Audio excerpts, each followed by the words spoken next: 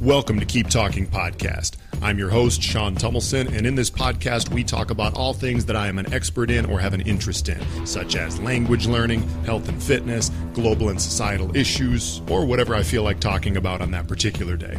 All right, enjoy. Guys, these notifications are driving me bonkers. Seriously, it never stops. You guys ever have a day like that where you're like, you spend the whole day on your phone just trying to get rid of notifications? Seriously, I've talked about this before. It's digital message management. It's notification management. I've done like 2 episodes on this in the past, but it's worth talking about again because it never, ever ends. We are living in a world where we are flooded with notifications all day long. And like literally there's only 2 types of notifications that I actually like receiving. One is if a hot chick messages me, and then another one is if someone sends me money, right? Like if someone sends me money through Venmo or Cash App, whatever, wonderful, that's a good notification. That's what I want to hear, right? And then of course if a hot girl messages me, you know what the wild part about that is though? Like I would bet you, a lot of you guys don't even want to admit this.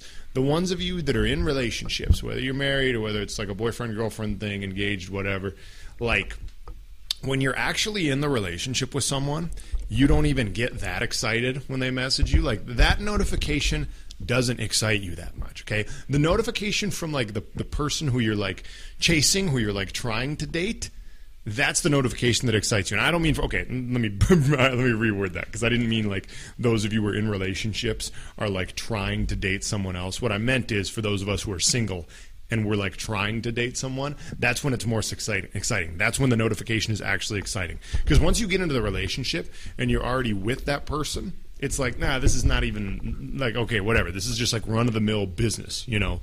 Like when I had a girlfriend for like, 2 years, a couple years ago, like when I was getting notifications from her, messages from her, it was just like, okay, it's the boring, mundane stuff, right?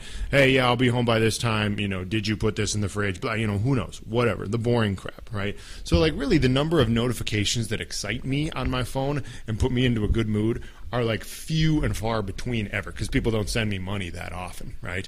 And see, here's the thing. This is why I always talk about this, because if we don't learn to manage these notifications, we never really put ourselves into a creative or productive mode. We're just always in response mode all day long. Like you can literally wake up. I'll wake up, turn my phone off of airplane mode, because I do sleep with it in airplane mode, usually, thank God. Take it off of airplane mode and like wake up to, let's see, okay, Instagram message here, Instagram message from the other Instagram account, 6 new WhatsApp messages, 4 new emails, a whole bunch of stuff on the calendar. And then all of a sudden, like, I started getting, you guys ever get those where you, like, subscribe to, like, a newspaper? Or, like a not like a real newspaper, but you know what I mean? Like, you accidentally, like, subscribed to a website, and you can't even get rid of it. Like, I did this, I've been, looking up, like Mexico news recently, right? Because long story short, well, at the time this releases, I'm probably going to be in Mexico, probably. But anyway, so I'm looking up like Mexico news, and there's like, I like looked at one article on like elmilenio.com or something like that, and now all of a sudden I like subscribed to it, and I can't even figure out how to like turn off the notifications. It's like pinging me a few times a day. It's like, more news from El Milenio. I'm like, what the heck? I did not actually want to hear that all day long. It's worse than the emails. You guys have to do what I do, where it's like once a month, it's like an email cleanup time. Meaning that you have to go through your email and you have to figure out all of the ones that you want to unsubscribe from. It never ends, honest to God. Like, I literally do it about once per month now, because in the world we live in, no matter what, even if you try to like not subscribe to email things, you like just by like making one simple purchase here or doing this or that, or like reading one article because you hit like, yes, accept, okay, cookies, send me this, whatever, let me read your stupid article. Like then all of a sudden you're getting bombarded with emails. And like I can't go through and like figure it out every time a new one hits me. But like what I'll do is like one time per month, I go through like some old emails and I'll be like, okay, which of these can I unsubscribe from? And it's like a 10-minute process of like unsubscribe from all these things that I don't want anymore. Because if you don't do it, then all of a sudden you're just receiving like 100 emails a day at least from things that you have no interest in.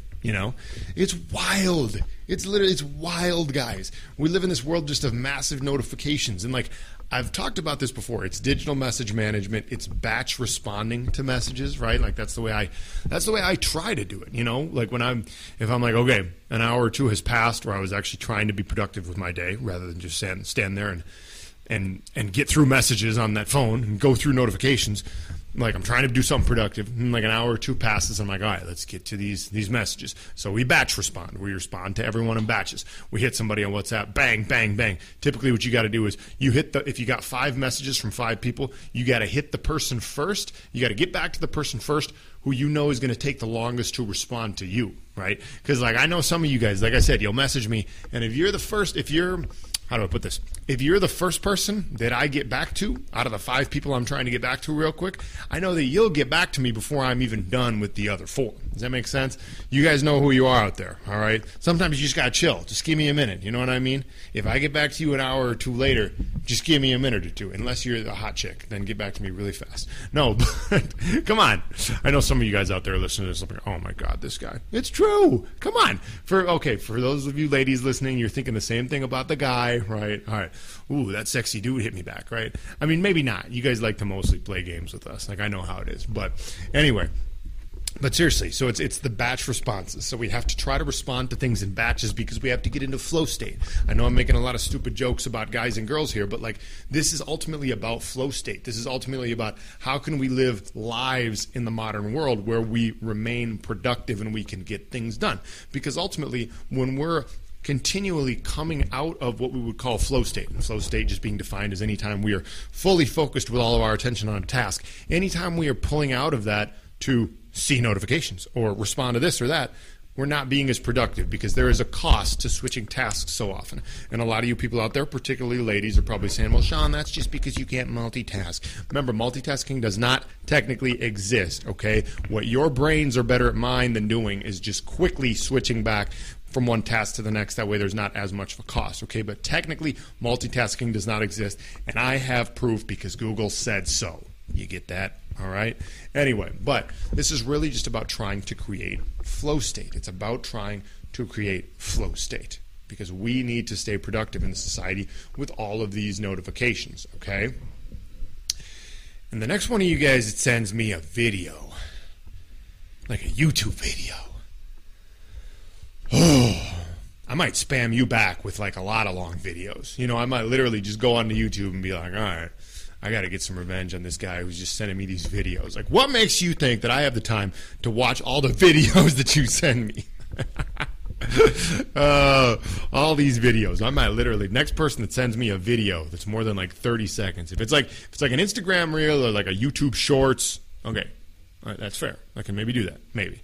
I don't like it still, but maybe. But then there's those of you who are sending me like 30-minute videos or hour-long podcasts or whatever, and I'm like, oh my gosh.